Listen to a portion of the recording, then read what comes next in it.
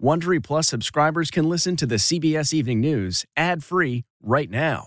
Join Wondery Plus in the Wondery app or on Apple Podcasts. This spring, if you'd rather spend time enjoying your lawn instead of trying to keep it alive, there's good news. True Green is the easiest and most affordable way to get a beautiful lawn. All you have to do is water and mow, and they'll do the rest. Weed control, fertilization, aeration, and even some things you might not even think of. They'll do all of it, while you can do literally anything else. With True Green, you can have your lawn looking as good as a putting green. That's not hyperbole. True Green is the official lawn care treatment provider of the PGA Tour. True Green offers a satisfaction guarantee, and they have a verified best price promise, which guarantees you the lowest price with no compromise on quality. You do you. Let True Green do your lawn care. Visit TrueGreen.com to get the best lawn at the best price with the best people guaranteed. This podcast is supported by FedEx. FedEx offers fast delivery, more visibility, simple returns, and weekend home delivery to 98% of the U.S. population on Saturday and 50% on Sunday. With FedEx, you get picture proof of delivery, ensuring you always know where your package is. Returns are simple with packageless and paperless returns. Plus, FedEx Ground is also faster to more locations than UPS Ground. See the FedEx service guide for delivery information. So, what are you waiting for? See what FedEx can do for your business. Absolutely, positively FedEx. Tonight, Hurricane Nicholas knocks out power to hundreds of thousands as there's new concern that the storm will bring life-threatening floods to the Ida-ravaged Gulf Coast. A powerful storm. The threat of Nicholas continues with highways flooded and homes ripped open. Trump rogue, the book Bombshell. America's top general worried then-President Trump would spark a war with China. We'll tell you the dramatic steps he took to make sure Trump wouldn't launch a nuclear weapon. Afghanistan fallout. Tonight, as 2 Marines are laid to rest, senators from both parties grill the Secretary of State. Plus, the new intelligence pointing to al-Qaeda rebuilding in Afghanistan. Hospitals in COVID crisis. ICUs packed full, forcing non-COVID patients into a dangerous waiting game. I'm just a dad who had to watch his son suffer. California recall. The new information tonight as voters head to the polls. Will Governor Newsom survive? Toxic for teens. The report tonight that Facebook knows Instagram is harmful for some young adults, creating body and mental health issues. The stunning internal documents. Raising the curtain after a year and a half, Broadway returns. And Space Pioneer, our wild ride with the young woman who will soon be America's youngest astronaut. This is the CBS Evening News with Norah O'Donnell, reporting from the nation's capital. Good evening, and thank you so much for joining us. We're going to begin with breaking news from the Gulf Coast, where flash flood alerts are posted tonight. From southeast Texas to the Florida Panhandle, Hurricane Nicholas came ashore as a Category 1 storm with gusts approaching 100 miles per hour. Downgraded but still powerful, it is slamming the region with torrential rain. More than 9 inches in Houston so far. Some areas could end up with more than twice that amount in the coming days. And communities still struggling to recover from Hurricane Ida 2 weeks ago are again being inundated with more rain. And the storm is moving slowly, pounding southern Louisiana and Mississippi. Life-threatening floods could quickly develop in low-lying areas, and the outer rain bands of Nicholas could unleash tornadoes. CBS's Janet Shamlin is going to lead off our coverage tonight in Beaumont, Texas. Good evening, Janet. Nora, good evening. Hurricane Nicholas was a rainmaker, and there are areas of high water throughout southeast Texas, but for the most part, damage was minimal, and storm-weary communities are breathing a sigh of relief. Nicholas roared ashore along the Texas coast as a Category 1 hurricane overnight, with winds gusting to 95 miles an hour. A path of destruction was left behind, damaged buildings and stranded drivers. South of Houston, low-lying areas flooded after a nearly 5-foot storm surge and heavy rain. But the city itself was spared. Look, this storm could have been a lot worse for the city of Houston. I think we fared fairly well from Hurricane Nicholas. Nicholas was downgraded to a tropical storm by daybreak. But the damage was done. This is Jamaica Beach underwater. Parts of homes in another coastal community, Surfside Beach, were reduced to rubble. And trees are down everywhere. A large tree crushed this trailer and RV in the city of Brazoria. No one was hurt. This woman fled to safety after a toppled tree punctured the roof of her home. Tonight, some parts of southern Louisiana are bracing for as much as 10 inches of rain. More than 5 million people are under flash flood watches. And more than 250,000 customers across Texas and Louisiana are still without power. One of the most distressing parts of this is the heaviest rain now is expected to fall in areas that were most devastated by Hurricane Ida. Tonight's the slow-moving Nicholas is drenching communities from here in Beaumont east into Louisiana, some of which could see flash flooding. Norah? Janet Shamlian, thank you so much. And tonight we are getting an eye-opening account of the tumultuous final days of the Trump administration. It allegedly included secret meetings and phone calls and a top U.S. military leader who was concerned the commander-in-chief might launch an unnecessary war. Here's CBS's David Martin. Last fall, the nation's top military officer, Joint Chiefs Chairman General Mark Milley, feared then-President Trump might create a crisis that would allow him to declare a national emergency and stay in power despite losing the election. One item that sparked Milley's concern was a letter from Trump sent 2 days after he fired Defense Secretary Mark Esper, directing Milley to pull all U.S. troops out of Afghanistan in 2 months. Even before then, according to a new book by Washington Post reporters Bob Woodward and Robert Costa, published by Simon & Schuster, a division of Viacom CBS, Milley was so worried Trump might spark a war with China, he placed a secret call to his Chinese counterpart, assuring him the U.S. had no intention of striking. If we're going to attack, I'm going to call you ahead of time, the author's quote Milley is saying. He made a second call to China after the storming of the Capitol, saying, we are 100% steady. Everything's fine. After the Capitol riot, House Speaker Nancy Pelosi called Milley, asking what safeguards were in place to prevent Trump from starting a nuclear war.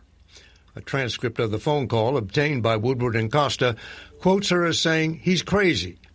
According to the transcript, Milley replied, I agree with you on everything. The book, titled Peril, says Milley told nuclear control officers they had to check with him first, no matter what orders they received from the president. The book also quotes Trump as telling his always loyal Vice President Mike Pence that if he didn't refuse to certify the election results, quote, I don't want to be your friend anymore. Trump later told Pence, quote, you've betrayed us. I made you.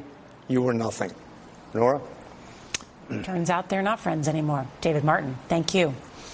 Well, today, Secretary of State Antony Blinken faced more intense questioning from both Republicans and Democrats on the frenzied U.S. withdrawal from Afghanistan. 13 U.S. service members were killed by a suicide bomber during that evacuation. Here's CBS's Nancy Cordes. In Indiana and Massachusetts today, services for 2 of the Marines killed in the suicide bombing at the Kabul airport. 3 weeks after that attack, questions about the chaotic U.S. drawdown continue to consume Washington. There is not enough lipstick in the world to put on this pig to make it look any different than what it actually is. Senators from both sides grilled Secretary of State Antony Blinken today about the last-minute scramble to rescue Americans and Afghans as Kabul fell. Should we not have surged more significantly? Bottom line is, we did significantly surge. But what was not anticipated was the collapse in 11 days of the Afghan government and the Afghan military. I just don't think that's true. This wasn't a failure of intelligence. This was a failure of policy and planning. Blinken conceded that the intelligence community had warned back in June that a swift Taliban takeover was likely. But he argued the Trump administration tied the Biden team's hands, leaving behind a withdrawal date, but no plan. You are the United States Secretary of State.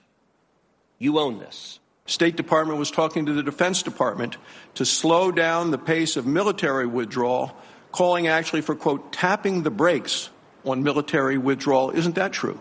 Senator, I'm not going to get into any internal deliberations or discussions that we had. We worked on this together every step of the way. Intelligence officials warned today that now that the U.S. has left Afghanistan, al-Qaeda is already starting to move back in. And their new estimate is that the terror group could reconstitute to the point where it might be able to strike the U.S. homeland in 1 to 2 years, Norah. That's alarming. Nancy Cordes, thank you. Well, turning now to COVID, a study out today finds that more than 280,000 COVID hospitalizations this past summer could have been prevented by vaccinations. And then listen to this. The medical bills for those patients totaled more than $5 billion. Here's CBS's Manuel Bojorquez. There are more signs tonight of COVID's worsening grip. Both cases and deaths nationwide remain dangerously high, equal to levels from last winter's devastating surge. The latest hotspots, West Virginia, Pennsylvania, and Tennessee. In Florida, one of the nation's hardest hit states, Governor Ron DeSantis is not just pushing back against the Biden administration's call for vaccine mandates. He's doubling down. If a government agency in the state of Florida forces a vaccine as a condition to employment, you will face a $5,000 fine for every single violation. According to one analysis in June, less than 10% of hospitals in the U.S. were at or near capacity in their ICUs. Now, 1 out of every 4 hospitals has at least 95% of its ICU beds full. The problem is worse in the South. In Florida, 24 hospitals are reporting more patients than available beds. Many are suffering from COVID, the vast majority unvaccinated. One consequence of that, Florida teacher Nathaniel Osborne had to rush his 12-year-old son Seth to the emergency room in July. He had appendicitis. There were no beds, and his appendix ruptured as they waited more than 6 hours. Quivering in pain. I can't imagine what that's like for a father to see. My wife asked, "What's going on? Why did we have to wait so long?" And the nurse rolled her eyes and said something to the effect of, "Well, what do you think? We're slammed with COVID." Seth spent 5 days in the hospital but has since recovered. The number of COVID patients in Florida hospitals has come down, but it's coming down from record highs. So many emergency rooms are still stretched to their limits. Norah? All of this largely preventable. All right, Manny Bojorquez, thank you. And in just a few hours, the polls will close in California. Voters are deciding whether to recall Governor Gavin Newsom less than 3 years after his landslide election. Millions have already voted by mail, and that's potentially good news for Newsom. CBS's Major Garrett reports from Sacramento. California Governor Gavin Newsom, rattled by a Republican effort to oust him from office, met with volunteers on the last day of balloting. We got 8 more hours in this campaign. We take nothing for granted. Newsom has pulled party heavyweights into the recall drama, none bigger than President Biden, who headlined an election eve rally in Long Beach. Here's why it's so important for you all to vote no on the recall. The ballot has 2 questions. Should Newsom be recalled? And if so, who should replace him? More than 9 million people have already voted. So far, twice as many registered Democrats have cast ballots compared to Republicans. Republican State Assemblyman Kevin Kiley, who voted just outside of Sacramento today, is one of 46 candidates seeking to replace Newsom, but he's trailing in the polls. You believe the same polls now that show him pulling away? The poll that matters is the one on Election Day today. Talk show host Larry Elder leads the Republican field and has drawn fire from Democrats for embracing former President Donald Trump. He's the clone of Donald Trump. Can you imagine him being governor of this state? If Newsom prevails, it will be in part because Californians, on balance, support his tough COVID-19 restrictions and mandates. Democrats have also mobilized against Elder. Still, we spoke with several Californians who believe Newsom's COVID policies have gone too far. I don't believe the mandate is appropriate. I think it violates everybody's rights. Some also told us one-party Democratic rule in California has led Newsom to cut ethical corners. He cares more about himself rather than, caring for the people. Newsom told us he's heard those complaints, admitted mistakes, and emerged from this recall, quote, humble. But he's also left nothing to chance. Fueled by unlimited campaign contributions, he's outspent his top Republican rival by at least 6-1. Hours before polls closed, Newsom's top advisors told us there was no scenario, repeat their words, no scenario in which the governor loses this recall election. Norah? All right, Major Garrett, thank you. Well, tonight, an explosive report in the Wall Street Journal says internal research at Facebook found that its photo-sharing app, Instagram, can harm the mental health of millions of young users, particularly teenage girls. And the company has known about it for years. Here's CBS's Jonathan Bigliotti. Instagram's parent company, Facebook, has called the app's mental health impact positive, but undisclosed research commissioned by Facebook and leaked to the Wall Street Journal sheds light on a darker reality. We make body image issues worse for 1 in 3 teen girls, Facebook's research revealed. The findings of the 3-year study were reportedly shown to top Facebook executives during an internal presentation last year. One chart showed 21% of girls and 14% of boys in the U.S. felt somewhat worse or much worse after using Instagram. I can't imagine any consumer product that if it harmed 1/3 of adults, we would allow that thing to be on the market.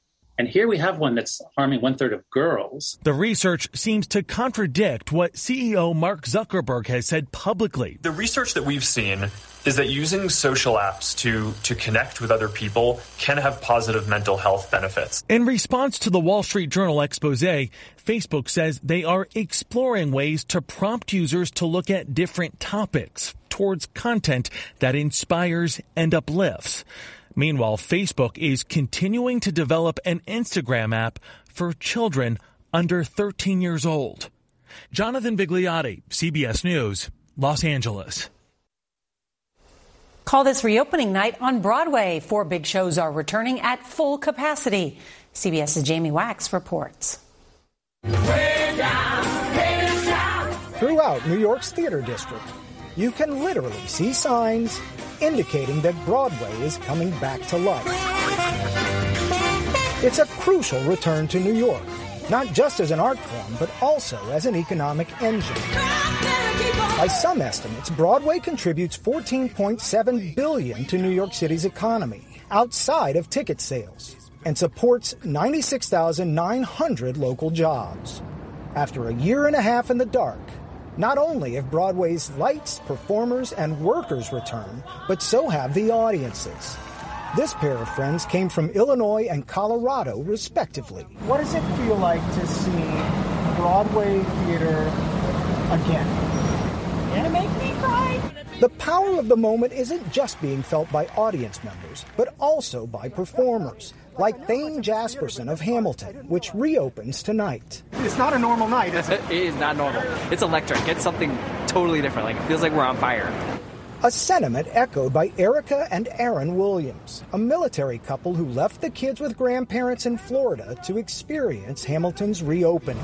So with Broadway opening back up and the city getting back to normal, that hope has been once again reestablished. And I believe if we continue to keep that hope, I think we'll be okay. Jamie Wax, CBS News, New York. CarMax is putting peace of mind back in car shopping by putting you in the driver's seat to find a ride that's right for you. Because at CarMax, we believe you shouldn't just settle for a car. You should love your car.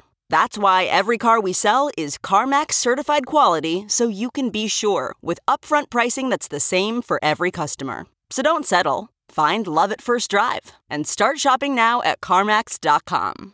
CarMax, the way car buying should be. Tomorrow, SpaceX will attempt to launch Inspiration 4. It's the first all-civilian crewed mission to travel in space and includes a remarkable young woman who will make history herself on the launch pad. 29-year-old Haley Arsenault has the right stuff when it comes to beating the odds. She'll be the youngest American, first with a prosthesis, and first pediatric cancer survivor in space. How did surviving cancer prepare you for this mission? Surviving cancer made me tough. And I think it taught me a lot about going out of my comfort zone. She's one of 4 soon-to-be astronauts on the flight, a mission to raise awareness and money for St. Jude Children's Research Hospital. My disease is called osteosarcoma. That's where Haley spent a year in treatment when she was 10, and where she now works as a physician assistant. When the hospital was offered a seat on board, there was one person they had in mind. Really, until our mission, you've had to be physically perfect to go to space. Her call sign is Nova. The secret meaning behind it is no ordinary vixen astronaut. That sounds sassy. They gave me a sassy name because I'm a sassy astronaut. When she told us her favorite part of training was experiencing zero gravity, we convinced her to do it again on the same zero-G plane she and her crew trained on that simulates weightlessness in space. As Haley told me beforehand, it's not as easy as it looks. You're going towards a wall. Your nature is to propel yourself off. But in zero gravity, all you have to do is just use a little finger, because the harder you push, the harder you're propelled to the other side. But it's so fun.